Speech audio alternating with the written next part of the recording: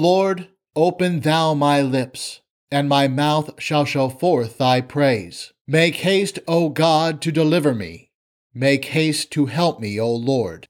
Glory be to the Father, and to the Son, and to the Holy Spirit, as it was in the beginning, is now, and ever shall be, world without end. Amen. Alleluia. The true God, one in three and three in one. O come, let us worship him. O come, let us sing unto the Lord. Let us make a joyful noise to the rock of our salvation. Let us come before his presence with thanksgiving, and make a joyful noise unto him with psalms. For the Lord is a great God, and a great King above all gods. In his hand are the deep places of the earth. The strength of the hills is his also. Sea is his, and he made it, and his hands formed the dry land. Oh, come, let us worship and bow down. Let us kneel before the Lord our Maker. For he is our God, and we are the people of his pasture and the sheep of his hand. Glory be to the Father, and to the Son, and to the Holy Ghost, as it was in the beginning, is now, and ever shall be, world without end. Amen. The true God, one in three and three in one. O come, let us worship him.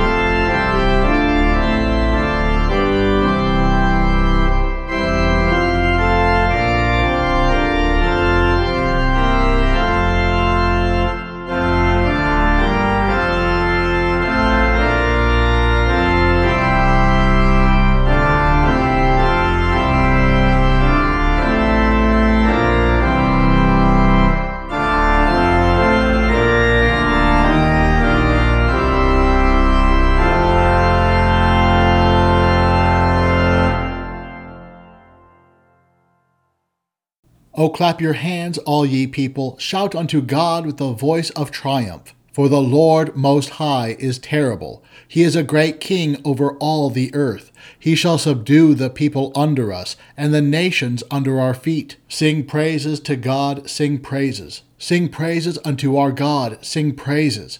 For God is the King of all the earth. Sing ye praises with understanding. God reigneth over the heathen. God sitteth upon the throne of his holiness. Glory be to the Father, and to the Son, and to the Holy Ghost, as it was in the beginning, is now, and ever shall be, world without end. Amen. O clap your hands, all ye people, shout unto God with the voice of triumph. For the Lord Most High is terrible. He is a great king over all the earth. The Old Testament lesson for the seventh Sunday after Trinity is written in the 2nd chapter of Genesis, beginning at the 7th verse. The Lord God formed man from the dust of the ground and breathed into his nostrils the breath of life, and man became a living soul. The Lord God planted a garden eastward, in Eden, and there he put the man whom he had favored. Out of the ground the Lord God made every tree to grow that is pleasant to the sight and good for food, including the tree of life in the middle of the garden, and the tree of the knowledge of good and evil. A river went out of Eden to water the garden, and from there it was parted, and became the source of 4 rivers. The name of the first is Pishon. It flows through the whole land of Havilah, and there is gold, and the gold of that land is good. Bdellium and onyx stone are also there.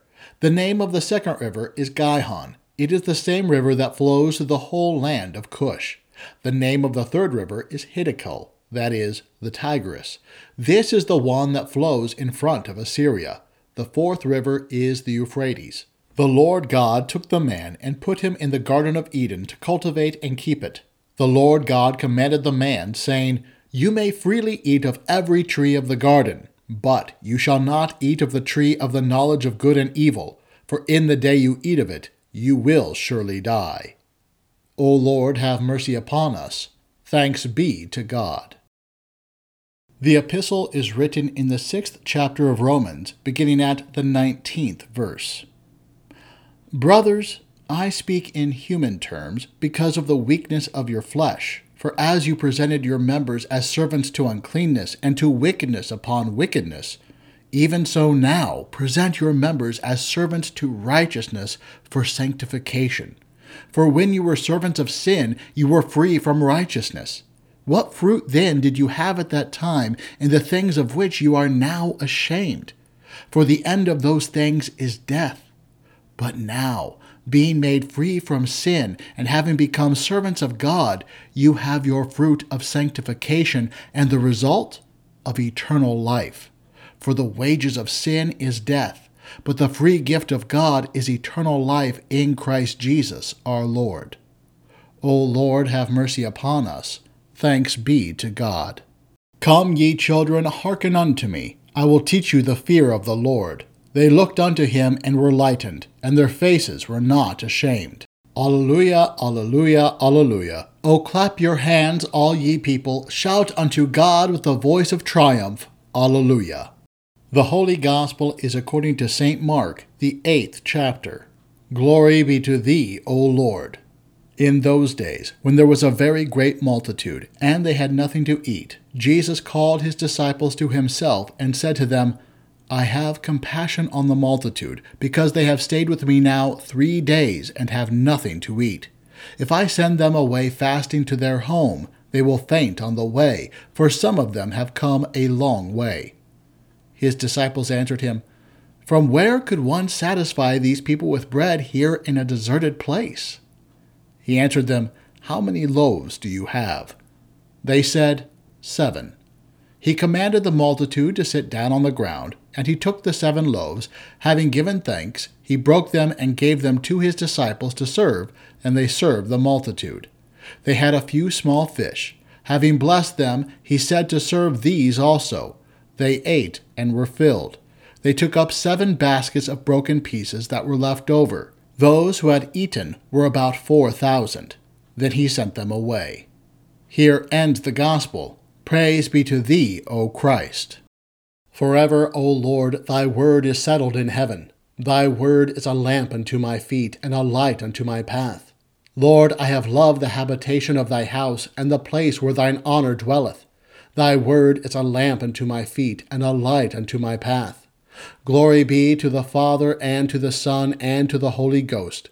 Thy word is a lamp unto my feet, and a light unto my path. In the name of the Father, and of the Son, and of the Holy Spirit. Amen. Over the last 2 years in our nation, racial tensions have been especially high. Yet even before the summer of 2020, they still weren't all that good. Now, why that is, well, everyone has an opinion on the history and the politics and so on, which they argue. Although one thing is for sure. Whatever racial tensions there are, stems from the dark history of slavery in our nation's history, when people saw other men as their property and less than human, when people saw them that way instead of seeing them as being created in the image of God. And slavery has been known around the world since the fall. We see that with the Israelite slaves in Egypt. We see that in Paul's day when we read the book of Philemon. We see that in the many slave trades known in all the lands over the thousands and thousands of years after that.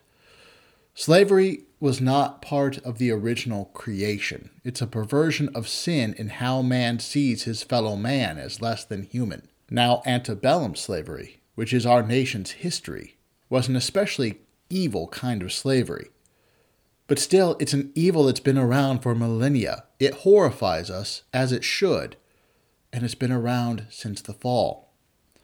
Which is why today's epistle is so startling, because Paul calls all of us slaves. Even in relation to Christ, he says we're slaves, saying, I am speaking in human terms because of your natural limitations.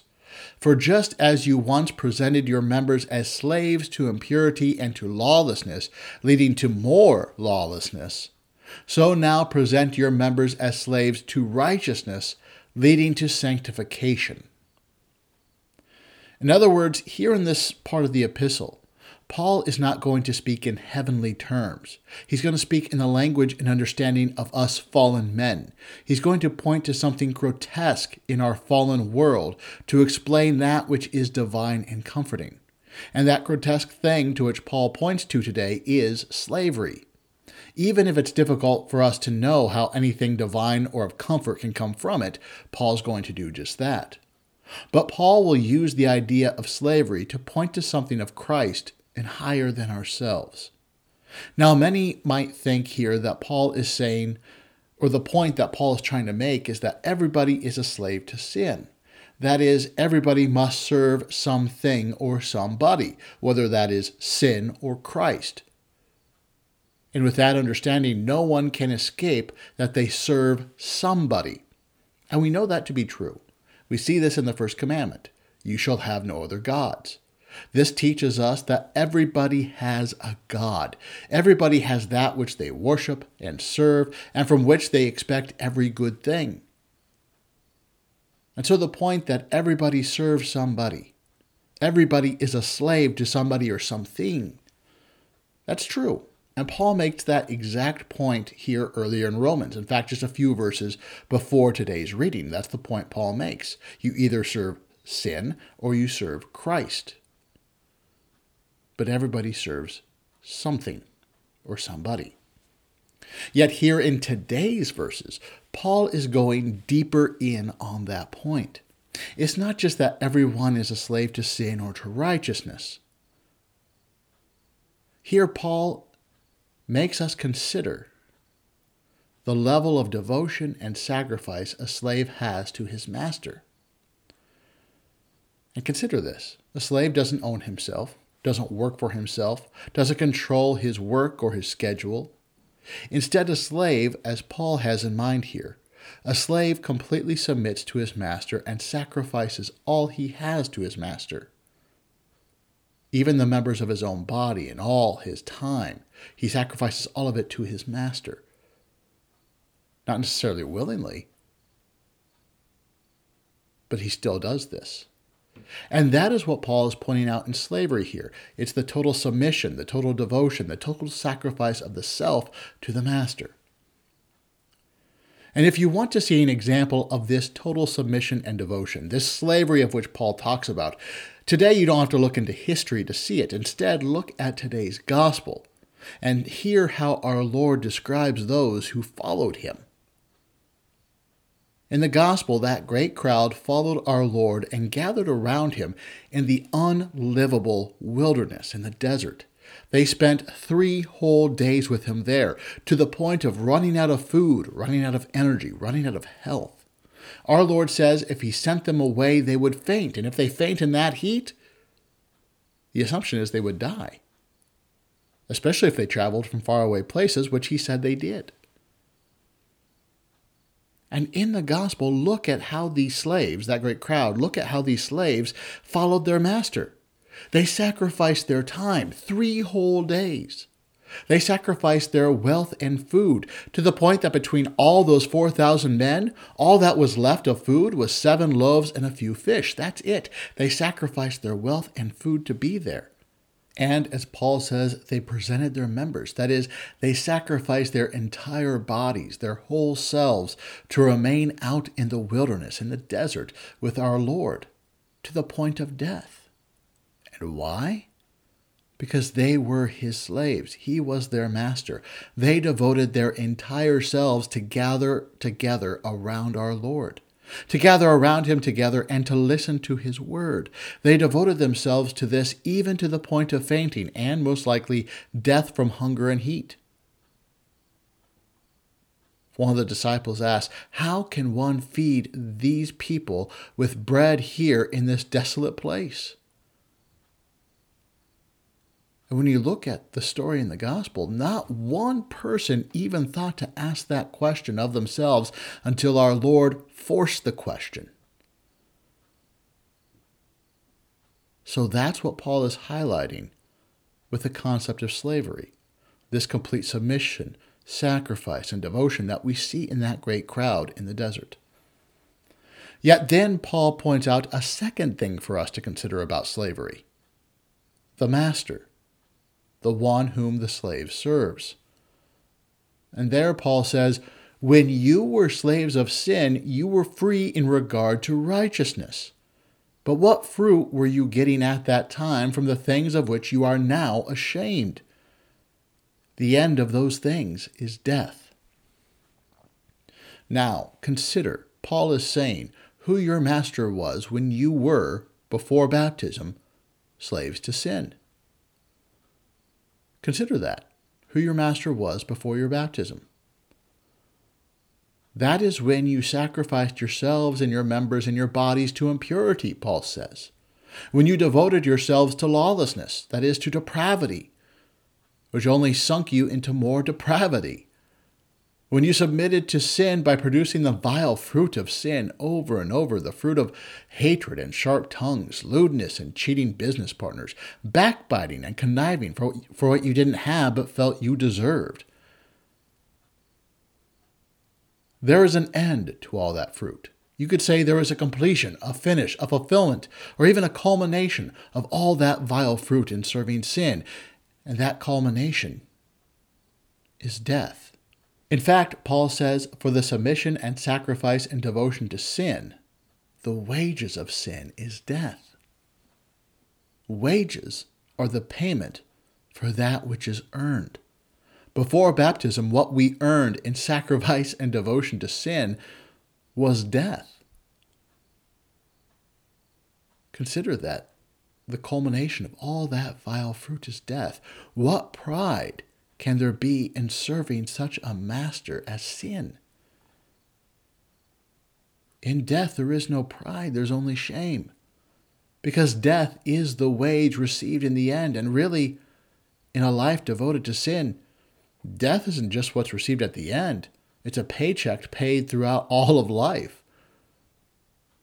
Sin throughout life darkens our reason, blunts our conscience, numb and kills our emotions and soul, as one theologian put it. All that is what it means to fall further and further into depravity.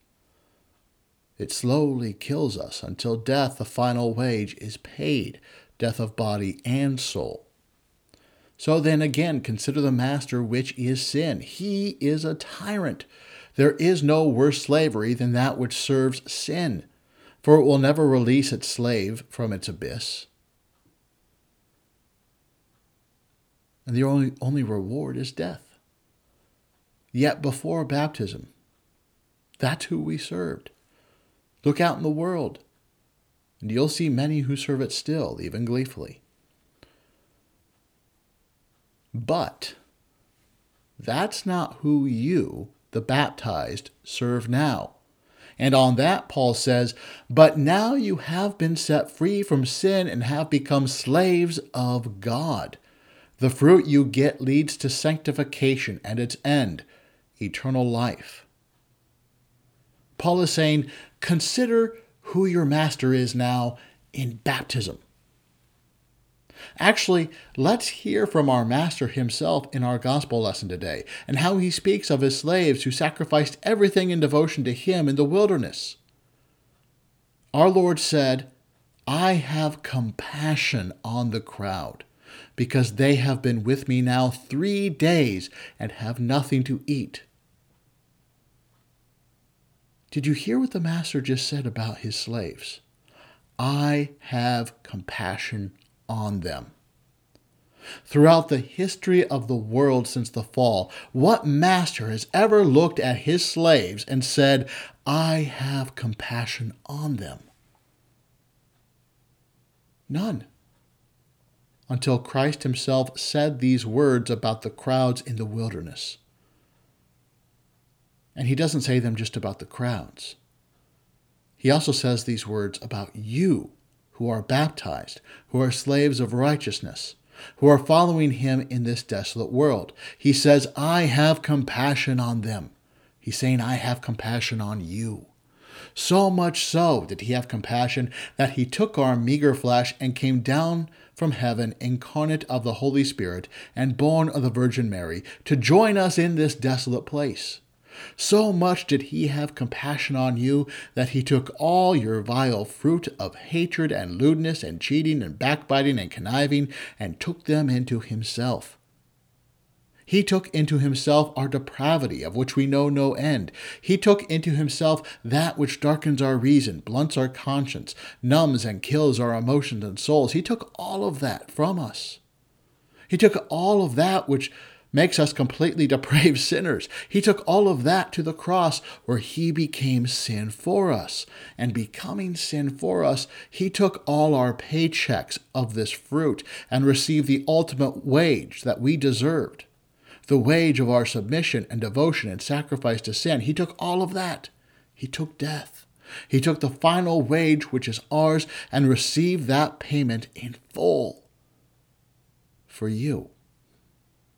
In baptism, we are baptized into our Lord's death and into our Lord's resurrection. We are baptized into him in those 3 days, from Good Friday to Easter morning. As you are baptized into our Lord in those 3 days, what does our Lord say? What does he say about you who are baptized, waiting for your resurrection? He says, I have compassion on them because they have been with me now 3 days and have nothing to eat. What master looks at his slaves and says, I see them in desolation. I want to feed them. I want to die to become their master and to feed them. Well, this master does. This master says that. This Lord says that. As we are baptized and gathered around our Lord in this desolate place, waiting for that 3rd day of our resurrection, our Lord looks at you and greatly desires to feed you. And what does he do? He takes from us a meager offering of bread and wine. He gives thanks, and then tells you to recline at the rail and gives you his body and blood, feeds you his body and blood. From his one body he feeds all his slaves who gather around him the world over, where they may all eat and be satisfied, where there is always an unending abundance of this divine food for you to come and eat of every Sunday. He feeds you.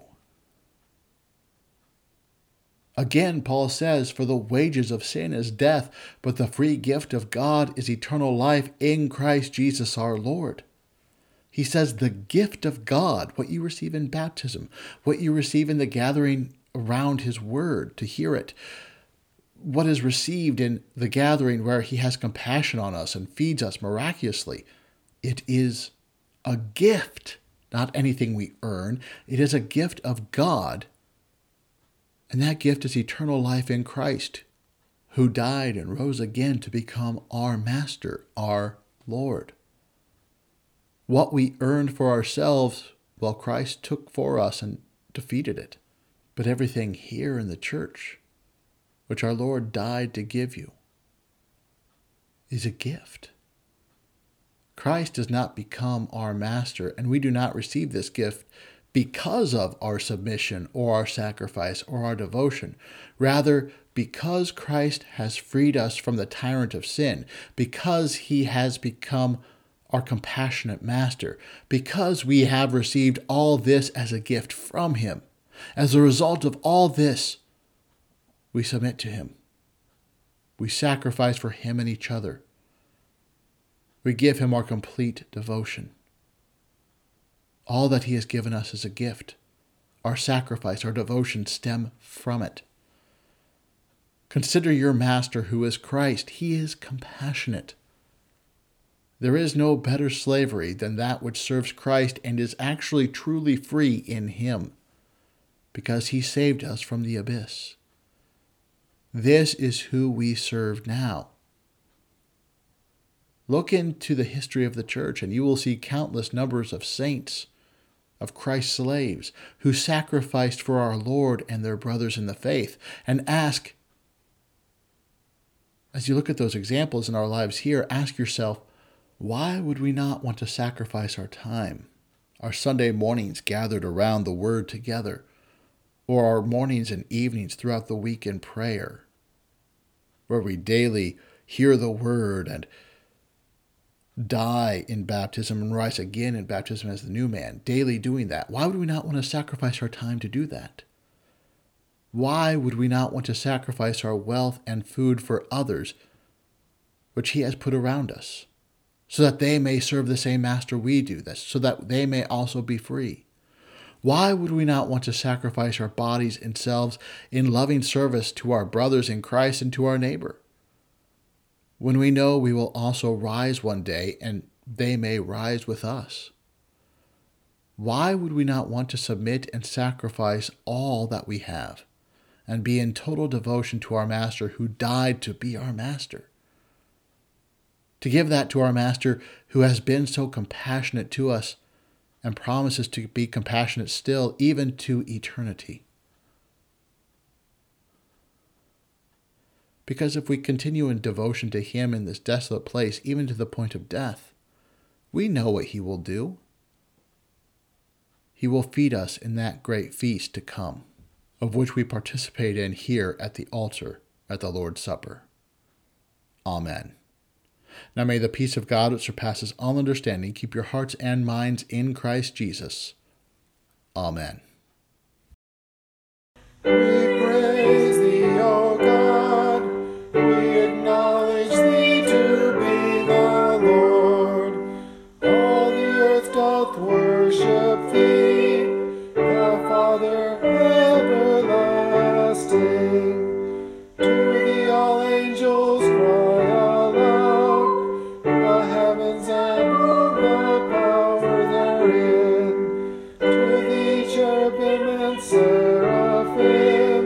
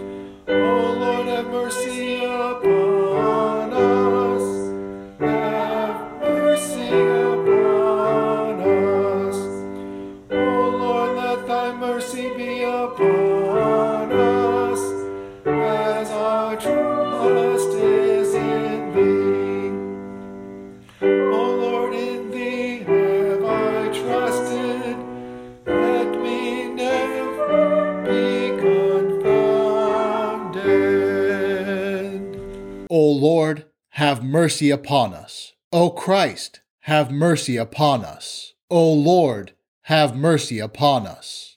Our Father, who art in heaven, hallowed be thy name. Thy kingdom come, thy will be done, on earth as it is in heaven. Give us this day our daily bread, and forgive us our trespasses, as we forgive those who trespass against us. And lead us not into temptation, but deliver us from evil. For thine is the kingdom, and the power, and the glory, forever and ever. Amen. O God, whose never-failing providence orders all things both in heaven and on earth, we humbly beseech you to put away from us all hurtful things, and to give us those things which be profitable for us. Through Jesus Christ, your Son, our Lord, who lives and reigns with you and the Holy Spirit, ever one God, world without end. Amen. Almighty and most merciful God, the Father of our Lord Jesus Christ, we give you thanks for all your goodness and tender mercies, especially for the gift of your dear Son and for the revelation of your will and grace. And we beseech you so to implant your word in us that, in good and honest hearts, we may keep it and bring forth the fruits of faith by patient continuance and well-doing. Most heartily we beseech you so to rule and govern your Church Catholic, with all her pastors and ministers, that we may be preserved in the pure doctrine of your saving word, whereby faith toward you may be strengthened, love and charity increased in us toward all mankind, and your kingdom extended. Send forth laborers into your harvest, and sustain those whom you have sent, that the word of reconciliation may be proclaimed to all people, and the gospel preached in all the world. Grant health and prosperity to all who are in authority, especially to Joseph, our President, the Congress of these United States, Kim, our Governor, the legislature of this state, and to all our judges and magistrates, and endue them with grace to rule after your good pleasure, to the maintenance of righteousness, and to the hindrance and punishment of wickedness, that we may lead a quiet and peaceable life in all godliness and honesty. May it please you also to turn the hearts of our enemies and adversaries, that they may cease their enmity and hostilities, and be inclined to walk with us in meekness and in peace. All who are in trouble, want, sickness, anguish of labor, peril of death, or any other adversity, especially those who are in suffering for your name's sake, comfort, O God, with your Holy Spirit, that they may receive and acknowledge their afflictions as the manifestation of your fatherly will. Especially do we pray for those that we name in our hearts at this time.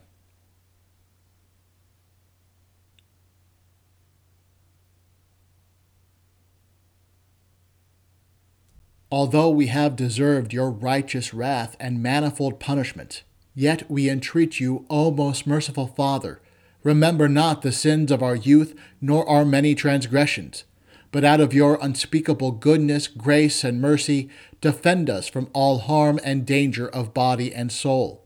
Preserve us from false and pernicious doctrine, from war and bloodshed, from plague and pestilence, from all calamity by fire and water, from hail and tempest, from failure of harvest and from famine, from anguish of heart and despair of your mercy, and from an evil death. And in every time of trouble, show yourself a very present help, the Savior of all men, and especially of them that believe. Cause all needed fruits of the earth to prosper, that we may enjoy them in due season. Give success to the Christian training of the young, to all lawful occupations on land, sea, and air, and to all pure arts and useful knowledge, and crown them with your blessing. Receive, O God, our bodies and souls and all our talents, together with the offerings we bring before you. For by his blood your Son has purchased us to be your own, that we may live under him in his kingdom. As we are strangers and pilgrims on earth, help us by true faith and a godly life to prepare for the world to come, doing the work you have given us to do while it is day, before the night comes when no one can work. And when our last hour shall come, support us by your power, and receive us into your everlasting kingdom.